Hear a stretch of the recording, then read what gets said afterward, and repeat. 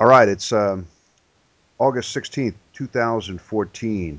Amazing, Pete, that we've gotten this far. This is Solder Smoke Yes. 164. We're calling it Ancient Tribal Knowledge, Tube and Tube-like Radios.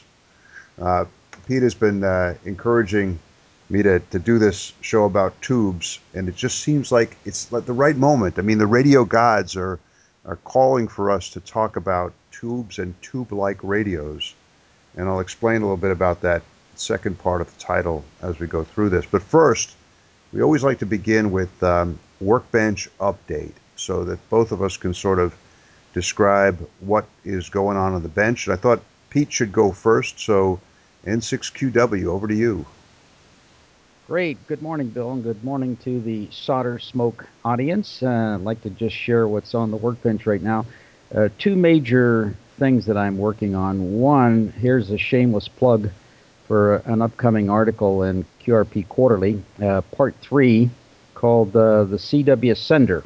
And myself, along with a local ham here, Ben, KK6FUT, has been working on this part three article that essentially takes an Arduino and takes your keyboard and your computer, little LCD display, and essentially when you type on the keyboard, it will key your transmitter, provide you a side tone, and just makes it a lot simpler than trying to work a bud or a mechanical key. And the real advantage of this is perfect CW sending. Some sending is a little sloppy. The Arduino is the leveler. It makes it come out so nice. The And what's so equalizer. the equalizer, yes. And what's so nice about that is you get to see what you're sending on the screen, so it can help your typing skills. And we also have a scrolling LCD display. And I should mention that in 1974, W6CAB had an article in ham radio called The Code Mill. And he essentially built one of these devices that used a lot of discrete logic and diode matrices. And it was quite advanced technology for the time. And he indicated that it cost him about $100 to build that. And if you put that in today's dollars, that's $250. So the Arduino expenditure with all the associated hardware, because everything is being done by the Arduino essentially, is $25. So for about 10% of the cost in today's dollars, you have much more of the capability. So that's one of the things. So if you're not a member already of QRP RC and or signed up for QRP Quarterly, please do so, because this would be a real neat device to have around the shack. The second thing actually deals with the subject today. I participate in a vintage sideband roundtable net once a week here, and lots of guys in Southern California drag out their vintage tube gear, and so you hear some of the Collins and some of the National and some of the Heathkit and names that are no longer manufacturing equipment. And so I've said, this would be kind of neat, and I've been making some acquisitions, very inexpensive acquisitions, and have been recycling that. But more about that when we get to the tube section. So that's what's on the bench right now, Bill. Arduino, wow, exciting, and it's sort of a kind of a contrast with what we're going to be discussing here. You're on the, you're out there, but I love Arduino. I mean, I'm not really that much of a digital kind of guy, but the Arduino with the Italian connection definitely caught my attention. And I have one. I have a couple of them in the shack here. I have one set up to run my 10 meter CW beacon, and I have another one as a kind of little signal generator that I use in the work on the crystal filters. But we've talked about that. But I, Pete, am in the grip of regen madness. Yes, yes, It's it's yes. it's not as bad as reefer madness. I understand there used to be an old movie like that, Yeah. but I'm in regen madness, which is I think almost as bad. And I partially blame you Oh, because when you said you wanted to do the tube show, I said, all right, well I've got to do something tube-ish, at least to sort of have something to talk about as we delve into ancient tribal knowledge and ancient radios. And I've had up on the shelf behind me here for years now a British regen radio that I picked up at the Kempton Park rally outside London. I think that was the year that I met up with Tony Fishpool, at the rally, and I bought this thing, and it's been following me around ever since. And I have this deep kind of suspicion of regenerative receivers. I have kind of explained that I think that they actually might be somehow possessed, and there might be kind of a demonic element to it. People talk about black magic and the black arts and all that and stuff. So I've been suspicious of regens, but I said, okay, let me pull this thing off the shelf and I'll see if I can get it going, and that'll give me something to talk about on this episode of Solder Smoke when we talk about tubes. Anyway, I pull it out and I start looking at it. I start poking it around. I could trace out the schematic. It's obviously a two-tube regen, probably from the 1920s or early 30s, built in the UK. All the parts, most of the parts are Eddystone. There's these beautiful big variable capacitors in there, one for the throttle, one for main tuning. There's two tube sockets, so one is obviously going to be the regenerative detector. The other one's going to be an audio amp. I went onto the internet and tried to get people to sort of come up with a suggestion about where the schematic might be found, and nobody really had any ideas. But the schematics for these rigs are all pretty standard. They're basically Armstrong circuits with a tickler coil and a throttle capacitor. So I kind of dug around on the internet, but as I was doing this, I kind of wimped out because I was going to do it with tubes, but then the thought of messing around again with high voltage and building a high voltage supply for this thing, and then plugging a high voltage supply into a rig where the chassis is made out of wood, with a whole bunch of wires underneath the wood. The wiring is all like screw posts with big pieces of wire going across. It's really, really basic.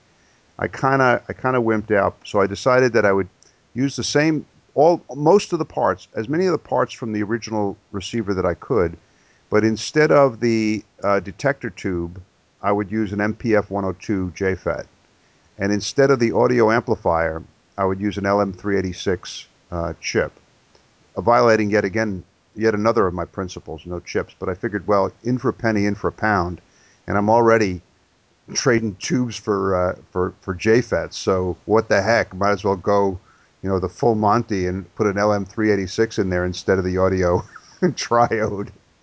But anyway, that was what I was working on last weekend, and I found myself at several points really cursing myself and saying, how many times do I have to learn the same lessons about the demonic nature of regen receivers? But I kept at it because all the articles talk about how really simple these things are and how easy it is to get it going and all that. And I'm thinking there's got to be something wrong. So I kept poking at it, and the I remember one of the principles that I always keep in mind when I'm building a receiver is that after you finish building it, there's always a period of kind of squeezing the signal out of it. You've got to do a lot of adjustments, a lot of corrections, a lot of tuning. It's not like you build a homebrew receiver, you throw the switch, and this beautiful audio pours out.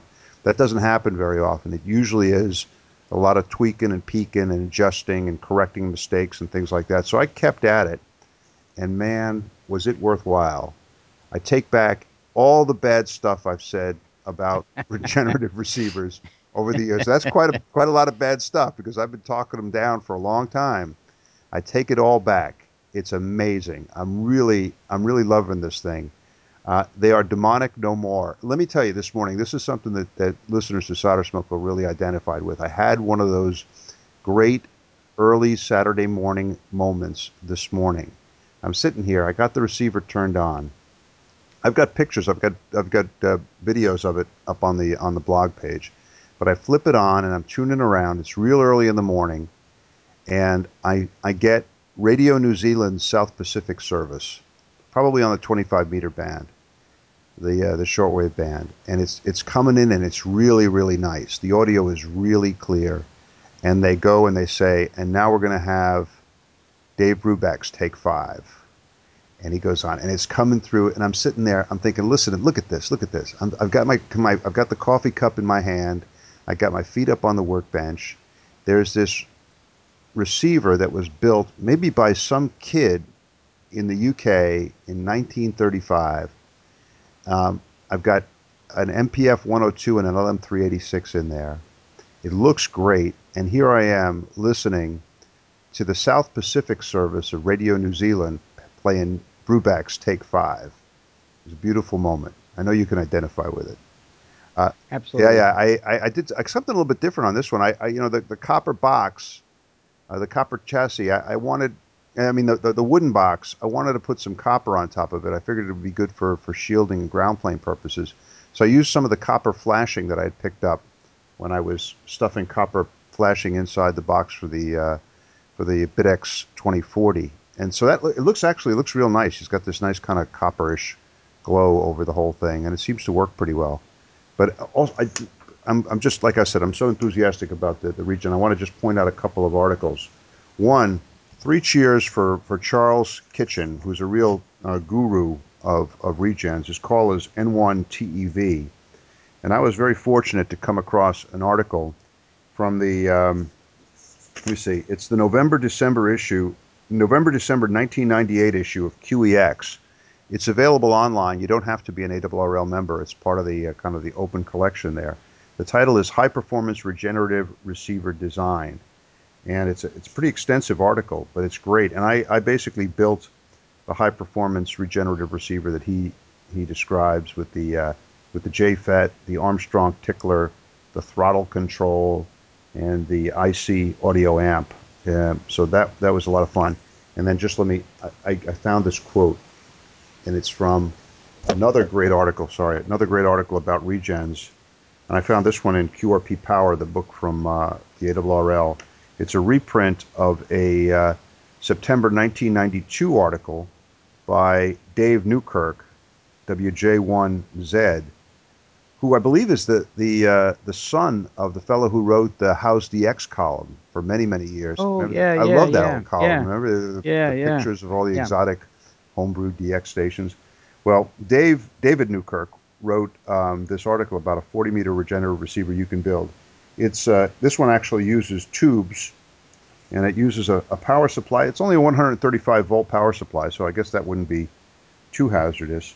But he concludes with a kind of a poetic moment. A lot of these technical articles from QST and QEX are really very, very dry. I think we've talked about this before, but I was really pleased that David included a kind of a kind of almost kind of a poetic quote here. It says here, "No other text I've seen captures the regen's magic better than this passage from the November 1929 issue of ARRL's The Radio Amateur's Handbook." And here's the quote. "And now, when the receiver has been built, adjusted, and placed in satisfactory working condition, it will be permissible to sit back and take a long breath. For the receiver is one of the two essential parts of an amateur station. If the receiver has been correctly built, and if the location of the station is satisfactory, it will receive as far as any transmitter can send. If it has open tuning scales, if it has lots of sensitivity and amplification, and if it is smooth and quiet in operation, it will be a very great comfort and a source of splendid pleasure." There you go. Kind of says it all. Amen. Amen. Amen. We hear you. But There you go. is that the article that the chassis is long? That's right. It's a long chassis, and it's got the tubes all in the line there, and yeah, that's That's it. it. I've got that one. Yeah, there it Yeah. is. Yeah, yeah, It looks really that's the one. nice. Yeah. You know, I just noticed though when I was looking at it, he uses a 50K pot for the regen. And Charles Kitchen said he prefers the throttle capacitors, but I guess there's a lot of to each his own in this thing. But really really nice. And I continue to improve on the one on the regen that I'm working on. But wow, I mean it's fantastic. I can tune. Let me see. I'll tell you what the tuning range on the thing is. It tunes from 6.7 megahertz all the way up to almost 12 megahertz. And so I get two major shortwave bands, and I'm finding that I'm really enjoying it mostly as a shortwave listener receiver. You know, I think a lot of us have gotten the idea that the shortwave broadcast stations are mostly gone, and it's all either Chinese propaganda or kind of religious broadcasting. And I'm finding that's not the case. There's a lot of really interesting stations to listen to, such as the Radio New Zealand station that I heard this morning. It was really cool. They had they sign off with the kiwi birds chirping, which is really kind of cool. Right. And then I've listened to Radio Australia a lot. The Voice of Vietnam has an amazing shortwave schedule, and I was listening to them the other day, and that's really interesting. So Voice of Vietnam, Radio Australia, a lot of Chinese broadcasting too, of course. But there's a lot of stuff out there. Radio Cuba, Radio Havana, Cuba, all the time. Very close and very strong, and that's kind of fun to listen to. It's nice to have. They play a lot of the nice Spanish Guajira music, and so it seems appropriate. It seems like that's the kind of music. It's almost like the same era of the front of the radio. So it's kind of a real throwback Yes, kind of yes. experience. But anyway, that's you could tell my enthusiasm. I've been my again. I take it all back. I'm sorry for all those bad things I said, and I strongly recommend building a regenerative receiver. There's nothing demonic about them. They're a bit finicky, but it's a real fun radio experience.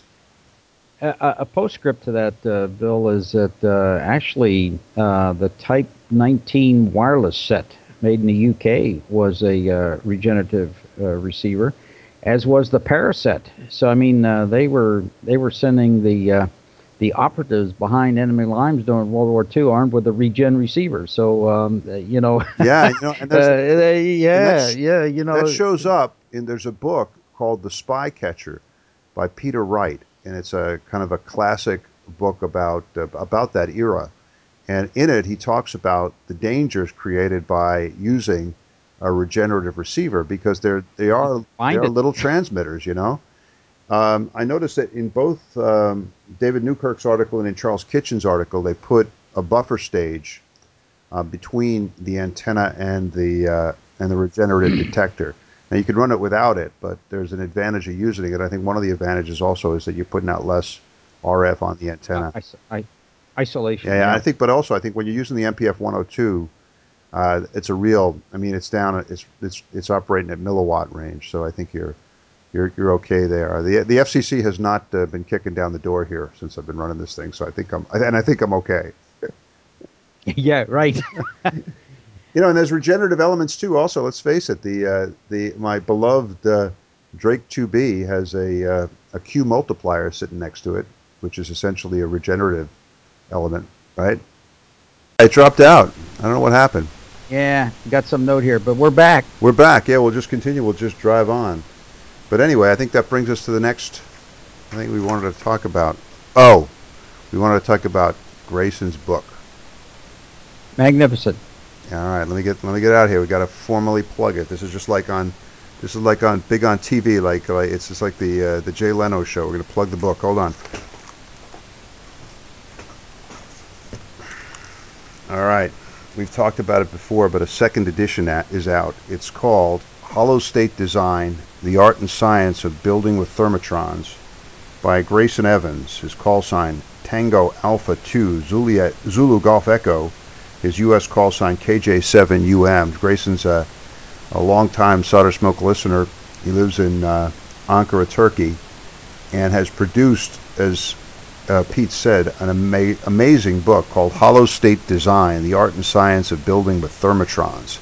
And it's really beautiful. I mean, I'm jealous because I've done a number of books like this. Well, one electronic book, and a couple of others. But Grayson, he put a lot of work in it. The charts, the diagrams, the pictures are just amazing. And I know you've been looking at it in more detail, Pete. What do you think? I think it's a really an excellent resource.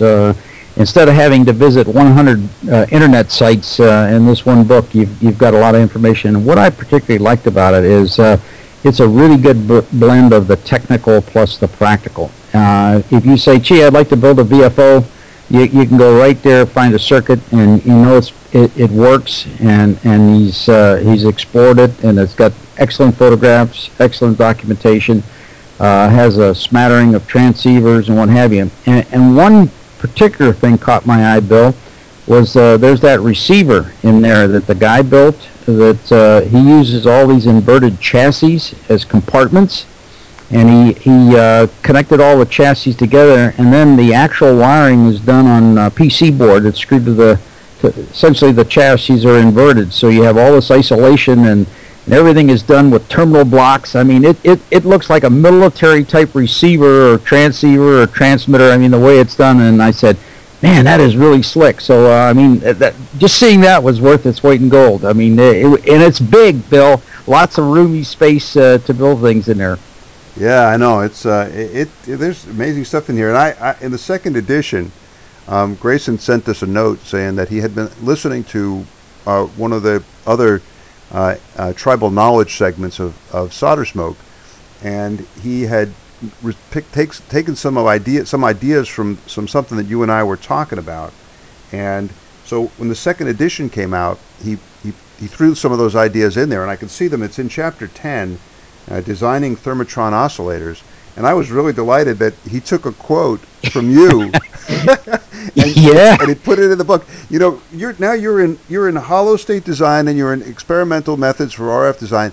You know, centuries from now, when the electronic archaeologists are going through this stuff, they're going to say, obviously, Giuliano was a leader, and because he spoke of tribal knowledge, he must have been a leader of the tribe.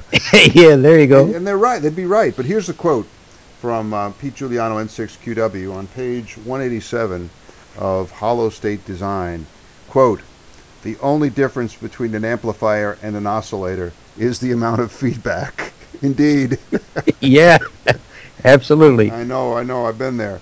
But really a nice book. It's available from lulu.com, and I really suggest you take a look at it. If you just look up lulu.com and then search for Hollow State Design, it'll take you there. Lulu will get you the book very quickly, very reasonably priced, and something that you'd be proud to have on your bookshelf. And here's the bio. Grayson Evans has been a licensed amateur since 1962. He grew up building stuff with thermotrons, vacuum tubes, and never lost his love of these marvels of industrial design. He has spent over 40 years in the electronics industry, primarily in consumer home automation products, and he is bored to death with solid state. I had to get that shot in there, Grayson. All Yeah, right, okay. yeah. All right, we hear you, and we're following through. He likes to use the term thermotrons, so there we go.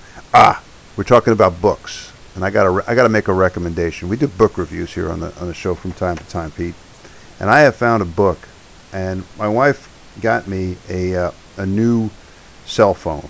I now have an iPhone 5S Super S. I have the latest version of the iPhone, and I'm telling you, it's an amazing piece of technology. I throw that thing in my pocket. Some of the videos I put up on the blog were shot with the iPhone 5, and I upload them to YouTube just with one punch of the button on the phone. I never have to go to the computer. Just zing, it's up there. It's amazing. It's got all kinds of mapping equipment. I'm listening to other podcasts, and one of the big features is I can read books on it. So on Science Friday with Ira Flato, a little while ago, they recommended a book by a mathematician named Stephen Strogatz, and it's called The Joy of X. Not the other joy, but this is the joy of just plain X. And it's a great book. What Strogatz does is he basically walks you through high school and college math courses, and he tells you the why behind it. In other words, in school, oftentimes they just taught you how to manipulate the formulas, how to get the derivative, but they never told you really how it would be used, or why these manipulations, how they came about, what's the history behind them, what's the logic behind them. But this guy has to be one of the world's great math teachers. He's the kind of guy you wished was your math teacher when you were in school. And I'm really enjoying the book. He takes you through just about all the fields of mathematics, from arithmetic all the way up through calculus, differential equations, statistics. Really great stuff. And what brought this to mind, Pete, was when he was talking about the calculus. He talked about, I think it was when he was in the calculus chapter, but he said, he used a line, and I was on the Washington Metro, and I kind of gasped and sat back. He said, to understand this, it requires a lot of noodling. Where Noodling. have you heard that? Now, where have I Yeah, heard that before? I thought you yeah, invented that. Maybe you yeah, did. Maybe you should pay you for that. But yeah. Right. all right. And then, as long as we're talking about books, here's as the Click and Clack the Tappet brothers would put it. Here's the Shameless Commerce Division. shameless commerce division. Yeah, yeah. I wrote another book. I wrote yet a third. Some people will tell me stop. That's enough. But this one doesn't have anything to do with radio. Well, sort of has something to do with radio. It's called Us and Them: An American Family Spends 10 Years with Foreigners. And what it is, it describes the experiences of our family, my family, during the 10 years that we spent in Europe. We left in 2000, came back in 2010. And it just, I mean, listeners to the show will have heard, bits and pieces of it, because on every show I talk a bit about what the family's been up to and where we've been traveling. And that's quite a bit about what this book is like. But it's a little bit beyond that, because it talks about how the overall experience of 10 years overseas sort of changed the way we look at things. And I think listeners to the show will like it, because it's sort of background on some of the people that they've been hearing about. And also I note that a lot of people who listen to the show, especially when those episodes when we were in Europe, wrote in talking not so much about the electronics, but they liked a little bit of the travelogue that I was providing at the beginning. So there it is. That's our plug for the third book, this one mine, Us and Them: An American Family Spends 10 Years with Foreigners. It's available on Amazon as a print book. It's also available from Amazon as an ebook, and it's also available from Lulu, the same company that's putting out Grayson's book. And you could find information about it. There's a link up on my on the Solder Smoke page, but if you're looking for a more specific link, it's just all one word: Us and Them Book at usandthembook.blogspot.com. usandthembook.blogspot.com.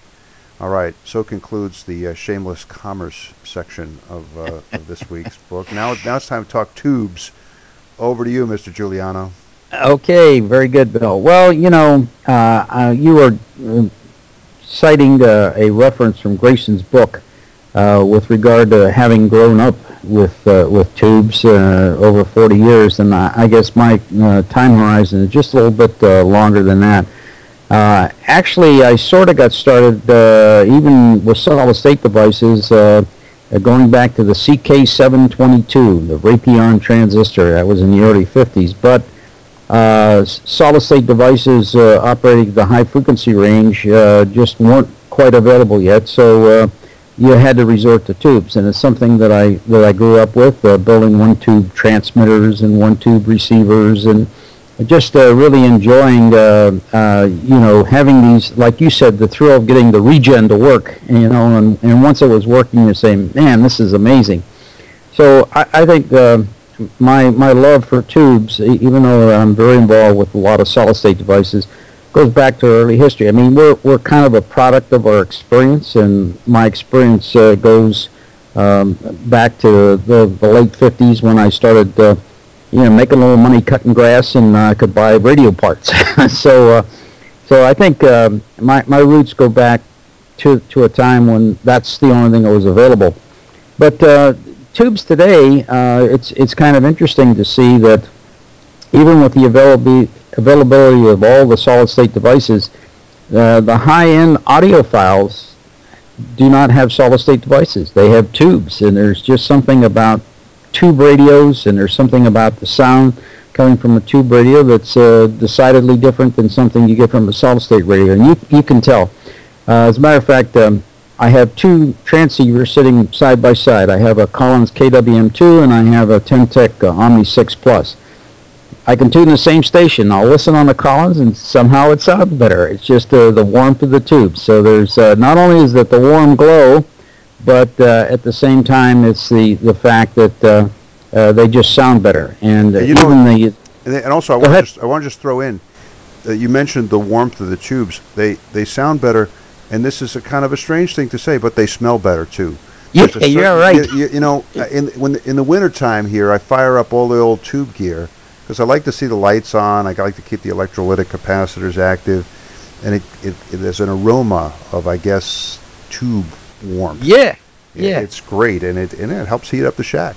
Yeah, absolutely. Well, the other thing that you'll find that is a lot of the older tube gear is perfectly usable on the air today if you do a few things to fix problems like common problems like frequency drift.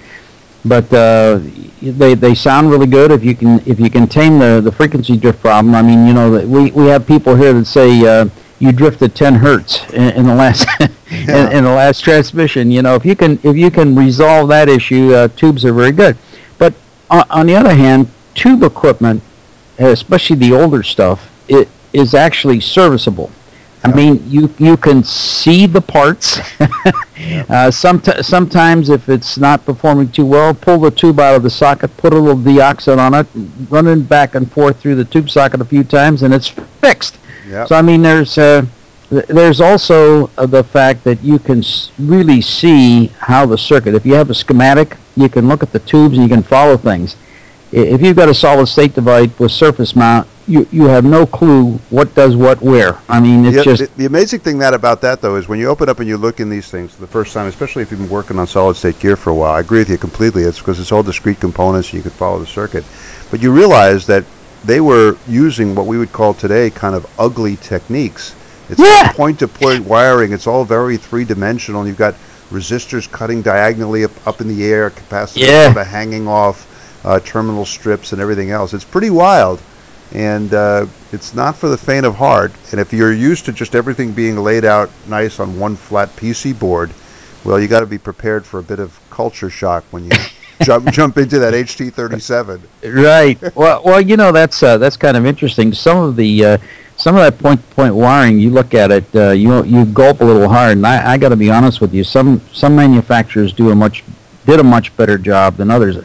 For instance, sideband engineers that produced the SBE 33 and 34.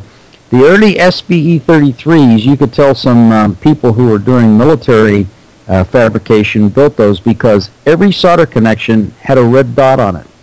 That let you know that was soldered and inspected. And some of these others that came off the line, it looks like the connections were welded, and it was done in a factory. So you say, wow, you kind of wonder who put that Not to together. mention So Heathkits. yeah, yeah, right. But I picked up a VF1 that I always say that when I opened it up, it was the VFO that went into the DX100, and they sold it as a separate unit. And I just said, oh my God, this thing was was put together by a seriously crazed soldering school dropout. I mean, it yeah, was bad. the welded connections, not soldered. Oh They man, look like they were welded. I yeah, mean, they're just like big gloves. clumps of solder kind of hanging off. And I just wanna also mention, vacuum tubes are not everybody's cup of tea, but the internet is just such a wealth of information. You can look up. There's the Boat Anchor Manual Archive that has manuals for literally every piece of radio gear that was made in the past. There are a couple of other specialty sites that have information, and of course the YouTube videos. I mean, that's absolutely amazing. You go up there and do a search on some particular radio, and someone's made a video on it. You learn things from that you would not otherwise be able to figure out yourself. You say, "Oh yeah, that's how that's done." So that's why I said the 4 R's about research, read, and research. Spend a little time doing that before you power up the radio, and you might be surprised. The other thing too is there's some really I want one thing. I just before I forget, Mike Rainey, how Michael Rainey AA1TJ has a great saying on that, and it's along very much the same lines. And it's something like, 1 hour in the library can save you 3 days at the workbench. yeah, There you yeah, go. yeah, absolutely, absolutely. And the other thing too is that there's some pretty interesting projects, and I haven't really attacked one of these as yet, but it's kind of in the back of my mind. There are a couple two-tube single sideband transceivers or transmitters that are floating around the internet. They use two 6U8 tubes, which is a triode and a pentode in an envelope, and I can't believe how simple it is. So that might be a lot of fun. You can even use a homebrew filter with that, and Well, I'm that's a so glad you mentioned that. This wasn't a setup, but I'm reaching over here. I have right here. I'm going to put a picture of it up talking about 6U8 tubes. Those are the tubes that I used in the 80 and 40 meter um, uh, superhet receiver that I built. Lou McCoy wrote an article, I think it was like 1963, 1964 in QST. It was called "A Mate for the Mighty Midget." And they had earlier had a contest for building a Mighty Midget transmitter, a simple tube transmitter. And I think the first person to work all states with it won some sort of a prize. McCoy came and built and designed a companion receiver. It uses three 6U8 tubes. It's a complete superhet using only three 6U8 tubes. I mean, it's got a solid state diode in there for detector, but great stuff. And I built it. This is one of my few real complete tube projects, but I love that little receiver. And I recently put in a Toco 455 KC crystal filter, and it's great fun. But you're right, you can do great things with those triode pentode combinations. Yeah, so now you need to build the two-tube single sideband transmitter to go with that. Then you're all set to go. I'm planting a seed. Again, you are, and I feel like this is what I'm going to be doing now for the next month because you just said it, and I already have a plan for doing it because this is one thing I wanted to mention, Pete. You know that one of the showstoppers for me as a young ham in home brewing was metalwork. I mean, I was you saw these great rigs in QST, and they had this beautiful chassis, and the tubes were coming up, and everything was perfect and everything else. And I would get a hold of a chassis and start trying to cut holes in it, and I could barely get the hole in there for one tube because I didn't have any Greenlee punches. I was struggling with my dad's electric drill with the wrong kind of bits, and it was a real mess. So I developed this kind of deep fear and dislike for metalwork. But with this project, the 6U8 project, I found a way around it, and that's the Benton Harbor lunchbox. I had a whole bunch of these Benton Harbor lunchboxes in various states of decomposition, and so I stripped one. It had all the holes already made. It had the power supply in there already, and I just built this little receiver on the chassis of a Benton Harbor lunchbox. And you know what? I got another one. I got another one sitting in the box there. So that could be the transmitter. Look what you've done. Yeah. Look what you've done, Pete. Yeah. I think I might have the circuit for the 6U8 two tube single sideband transmitter. Don't send it to me. Don't. No. Yeah. I think I got it. I'm gonna do it. I'm gonna do it. Hey, listen, I'm gonna do it. I want to show you this. Something that you mentioned, like tubes with lots of tubes inside the envelope. I have in my hand here, and I'm opening up the box, the GE electronic tube box. I have a 6T9. Yeah, Compactron. The Compactron. It's sort of like an IC, but for tubes. It's got like 13 pins on the bottom, and I forget, what did they have inside. How many tubes are in there? Two or three? Three. I think. There's three of them in there. Holy cow! Yeah. You could do a lot of work with the Compactron. There was a rig out there called the 69er, and I never built it, but I got the tube. And there's a lot of guys. There's a whole kind of subculture of 69 tube circuit builders. So maybe I get the whole sideband transceiver with the 69. What do you think? Yeah, I think you can do it. Maybe you could do it. You could do it. I couldn't do it. As a matter of fact, that 69 showed up in a Galaxy 300. Made by World Radio Laboratories. It was a humongous. As a matter of fact, there are a couple of those 69s in that Galaxy 300, and this is a big radio, kind of nice looking. You can find some pictures of it, but I think there are two of those 69s in that radio. Wow. And at the opposite end of the extreme, in preparation for today's show, I dug up something else that I have in the junk box. And are you familiar with a tube known as the 6CW4? Oh, a new Vister. You know your tubes, my friend. I got it sitting here because I have something I've mentioned on the show a long time ago. I have a 2-meter converter produced by Parks Electronics Laboratory and wait for it, a place near and dear to the hearts of all ham radio homebrewers, Beaverton, Oregon. There you go. There you go. All the kinds of good things come out of Beaverton. But anyway, this thing is it's a down converter for listening to 2 meters. The input is at 144 megahertz, and the output is at 14 megahertz, oddly enough. And it's got 4 of these 6 CW4 Nuvistor tubes in it. It's got a neat little power supply. And every time I look at it, I'm tempted to do something. I mean, the 2-meter down converter really doesn't do much for me, but it's got all of what George Dobbs would refer to as the socketry. It's got all the switches and plugs and connectors already there. It's got a power supply, a tube-type power supply, and it's got 3 6W4s. I mean, I don't know. I find myself thinking this could very easily become a direct conversion receiver of some sort. What you need to do is go on the internet and look up N4TRB, and N4TRB has scanned and has available all the back issues of the GE Ham News and RCA Ham Tips, and there is a 6CW4 transmitter in there. Oh wow! All right. Yeah, so that's a really good source of old-time radios to look at what was presented in the RCA Ham Tips and the GE Ham News. Matter of fact, they have the Sideband Junior, which is an all-tube. It was a phasing rig by General Electric. A lot of guys got started on sideband building that radio.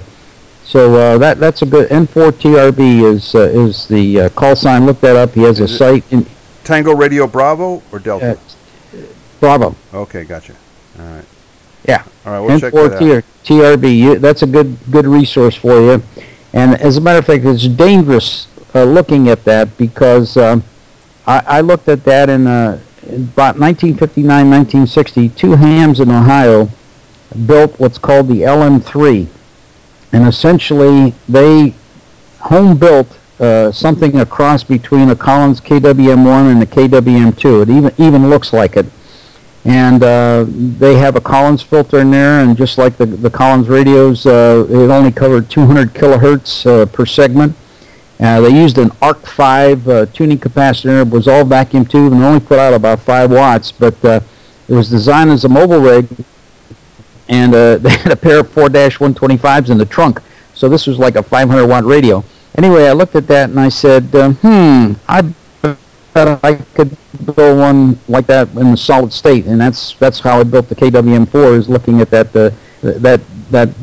article that came out of the GE Ham News. So that stuff is dangerous. It gets you started. But I'm going to send you the schematic for the 2-tube 6U8 single sideband transmitter. I'm definitely going to do that, Bill. All right. Okay. Well, winter is coming. I'm going to be needing something here. Well, the thing is, you see projects like that. You were talking about metalwork. I wanted to go back to that point a second. I made an investment here a couple of years ago, Harbor Freight, and I bought a brake, a benchtop brake, an 18-inch brake, so you can bend metal. And it is amazing what you can do with that. And you don't necessarily have to bend aluminum to make good enclosures or shields or brackets or assemblies. I go to Home Depot and I buy this flashing that they use for like on the roof around gutters and chimneys and that sort of stuff. And they sell sheets of flashing piece 6x8 for less than $1. And it's easy to cut with a pair of tin snips, and you can bend it on the brake. And the matter of fact, the thing that's so nice about it is that it's galvanized metal. You can solder it. Oh, man. So I built up some enclosures out of this material, and you can solder right to it. So it's kind of, I kind of intersperse that with PC board, and so there's a lot that can be done. And the trick is, because the middle is awful thin gauge, what you can do is drill all your holes first with the Greenlee chassis punch, and then bend it up, and then just solder the corners, and you got a very rigid structure. So very nice. That's beautiful. Yeah, matter of fact, I'll send you some pictures of a couple of chassis that I made using the brake and using that galvanized metal. And we'll put that up on the blog. Let people see. Yeah. So nice. there's things you can do that, and once you get it bolted together, it becomes very rigid. So there's no reason why you can't make your own chassis, and it's just you gotta be you got to spend a little time laying it out, and you need a pair of tin snips, Oh and yeah. you need a square, and the $30 break from Harbor Freight, and you're in business. So Oh man, very important too because right now, I mean, metal boxes are becoming amazingly oh expensive. It's unbelievable. It's like the yeah, most expensive part of the radio. yeah, And yeah, so you make roll your own. That's a good thing. yeah, Hey, yeah. another talking about resources. One thing I wanted to mention is that little magazine, Electric Radio. I don't know if you're a subscriber, but I was for many years. It's a great magazine, and it's folks who are interested in old radio and tubes should take a look at it. Good stuff. And then, oh yeah, one thing I wanted to mention. A couple of little odds and ends. Um, Mike Rainey, who we mentioned before, was involved in. He's involved in all kinds of amazing kind of off the beaten path kinds of projects. Some of them involving tubes. And a year or so ago, maybe 2 years ago, they got involved in wanting to commemorate the Sputnik, the flight of Sputnik. And so they got a hold of some old Russian tubes, and they were trying to recreate the tube type transmitter that was in the Sputnik that was beeping out HI as it flew overhead. So Mike sent me a couple of the Russian tubes. I still have them kicking around. They look like little test Pencil tubes tube, with yeah, pencil little tube. wires sticking off the Yeah. edge. Yeah. And sometimes I think some of the similar kind of tubes were used as proximity fuses in artillery pieces for a while. Yep. Yep. So kind of a real strange kind of history there. Have And you ever seen Mike Shack? oh man, yeah, I know. I put pictures of it. The underground shack, the Hobbit hole. We call it the Hobbit hole. He's the we named him the QRP poet laureate. Jeez, man. He'll be the only one to survive when Yeah. Armageddon comes. He'll be down Yeah. there, Yeah. home brewing transmitters. Good Hey, stuff. I want to ask you about one thing related to tubes, and that is AM, the cult of AM, and its undeniable allure. What do you think? Well, I got to be honest with you. I didn't realize, I guess until recently, how much AM operation there is today. And one of the favorite watering holes is around 3870 on 75 meters. And then somewhere at the very high end of 40 meters, like 7290, 7295, quite an AM group out here on the West Coast. And so, matter of fact, that's another reason for finding a boat anchor somewhere for not too much money. Most of them have AM capability, so it's pretty cool. Now, there's a plus side to the AM, as it's far simpler to build an AM transmitter than it is a single sideband transmitter because no filter. Yeah. And you can do all kinds of neat things like screen grid modulation. You can do plate modulation. You can do cathode modulation. I mean, there's all ways to do it. There's Heising modulation, various ways of introducing the audio into the RF chain, and the radio has become pretty simple. And matter of fact, at that end, you were mentioning the Benton Harbor lunchbox. That was a 5 watt AM transmitter and Yep. uses one tube, a 6CX8. Yep. So there you go. It's they're easy to build, but there's a lot of guys on it. You certainly can tell the signal's a lot broader, and it's got a little audio fidelity to it. It's not so much restricted as you are with single sideband. Well, I thought about that when you talked about how much better audio sounds when it's coming out of tube type gear. There's something about AM. Probably because the carrier kind of silences the frequency, and you can't even hear any static even between when the guy stops talking. It's still quiet, and Yeah.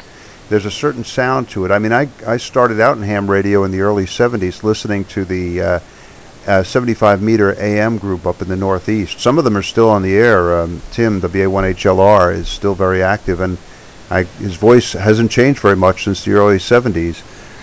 I have here some real serious AM equipment. I have a DX100 sitting up here, Yes. fired up and Yes. ready to go. I could Yes. I could be a tall ship on the band. Yes. One of the problems with it though is we're in a neighborhood where we're kind of densely populated here. The neighbors are quite close. And I know that if I fired this thing up, I'd be getting into all kinds of electronics around. Yeah. I don't have too much Yeah. trouble with I don't have too much trouble with 5 watts on 17 meter sideband, but Man, if I put 100 watts out on 160 meters, Yeah, you'd light up the Christmas I'd be tree lights. blowing some fuses and stuff. I'd have the neighbors Yeah. over here. Well, But the rig, the other, but the go rig, ahead. my DX100, I want to say was a gift to me, a special gift from John Zaruba K2ZA. It was his dad's rig, and I have it sitting here. And John, if you're listening, thanks again. And it's still in a very special spot here in the ham shack, and I may fire it up and risk the wrath of the neighbors this winter, perhaps on 160 meters. Uh, Well, the only other, the short side of the DX100 100B is if you're not careful, you get a hernia moving that thing. Well, it was the origin of I mean, that's where the term boat anchors came from. Jeez, You know, that thing was heavy. it's heavy. I think the shipping weight was like 99 pounds or something like Yeah, that. And yeah. it's all in those big heavy iron transformers. But that gets back to what you said before about being careful about firing these things up, because if you're not careful, a small problem could become a really big problem. Because Yep. if you burn out the power transformer or the RF choke or the mod transformer on one of these rigs, just because Forget the it. capacitor is blown or something like that, then you really got trouble. Because Yep. replacing them, replacing a filter cap, that's no big deal. But replacing one of the big pieces of iron in there is a major and expensive operation. By the way, while we're at it, and I don't know if you're familiar with this company, but a place where you can get some electrolytic caps that will fit in a lot of these older boat anchors is a outfit called Hayseed Hamfest. Have you ever heard of them? No, I haven't. Hayseed Hamfest. They got a website, and they actually custom build electrolytic capacitors, or they'll find you something close, and they've got it categorized like if you've got a national, type of receiver, or Helicrafters, or a Collins. They've got Drake. They've got specific units that they've custom built. As a matter of fact, I had a Drake T4X that was missing one of the capacitors, and they had a standard stock item. And when I got it, it included the solder braid to take the old one out and a piece of solder so I could solder a new one in. I mean, these guys are really customer service oriented. That's what was in the box. So you Holy can't cow! get, I'm surprised they didn't yeah, say. I'm surprised they didn't send you a soldering iron. yeah, yeah. Really good guy. He's a ham, and it's a family operation, Hayseed Ham Fest. Well, I'm going to have to And look them up because my Drake 2B. I don't know if I mentioned this to you, but it's giving me trouble. yeah, The Drake and there's 2B, a, my loyal Drake 2B. You know what it is? It's got a little bit of AC hum on it now. oh, sounds like you need to replace that cap. Uh, And sometimes what they do is they actually take the modern capacitors and they manage to stuff them in a yeah, can, and they give you the footprint so that it'll drop right in. no, I So know, I know. I've seen guys doing that. They just carve out the old dead capacitor and stuff it with more modern capacitors, and that's how they do it. All right. So, wow, so tubes. tubes can be fun, but you got to be careful. Be careful. Yeah. You gotta not electrocute yourself. And the other thing is, I got a Variac here. Anytime I have a piece of tube equipment, I'll put it on the Variac and then just bring it up slowly. You were mentioning the point about blowing the transformers. Some of these things have been sitting around for a long time. You get to reform the capacitors, and you prevent that sudden surge current going in there from blowing everything and smoking the whole radio. So a Variac that you may find at a Hamfest is worth its weight in gold. Agreed. I have one here, and I do use it when I'm bringing these things up. Hey, listen, Pete. I think we're running out of time. But before I go, I want to just see if I can fire up the regen and do a little bit of a band Oh switch. yeah, So yeah, give me a second. absolutely. Hold on a second.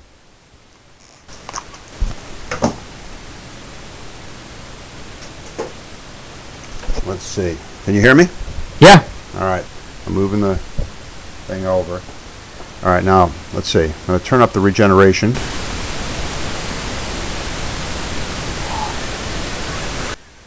I hear it.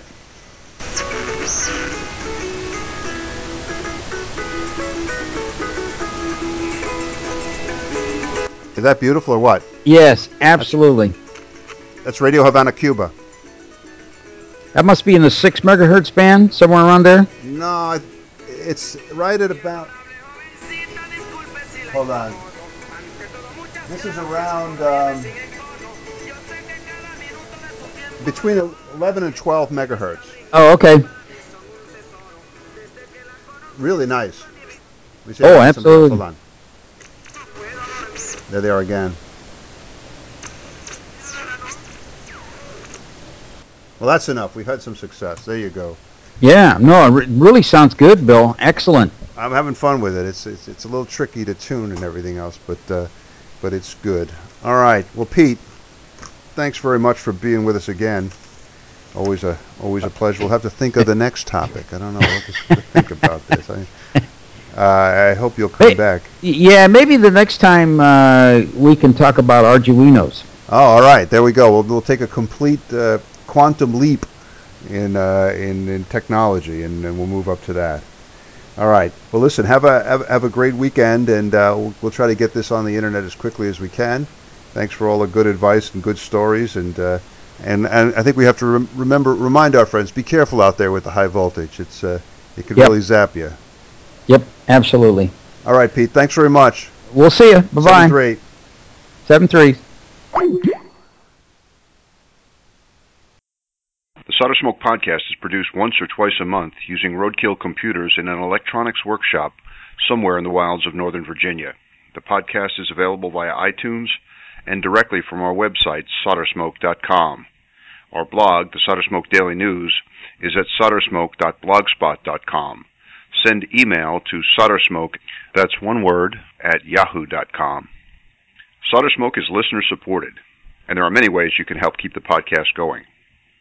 Please spread the word. Let your friends know about Solder Smoke, the podcast, and our blog. Put links to the podcast and the blog on your websites.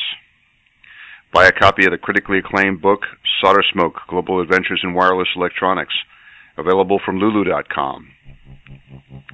Begin all your visits to Amazon via the Amazon link on our blog page. In this way, Solder Smoke gets a commission from anything you buy on Amazon. Buy some of our attractive Solder Smoke t-shirts, coffee mugs, and bumper stickers at the Solder Smoke store at cafepress.com. If you have a small business, consider advertising on the podcast or on the blog. Our rates are reasonable and our staff is friendly. If none of this appeals to you but you still want to help, well, we have a donation button in the upper left-hand corner of the blog page. However you choose to help, we thank you for your support. Ciao bravi ragazzi!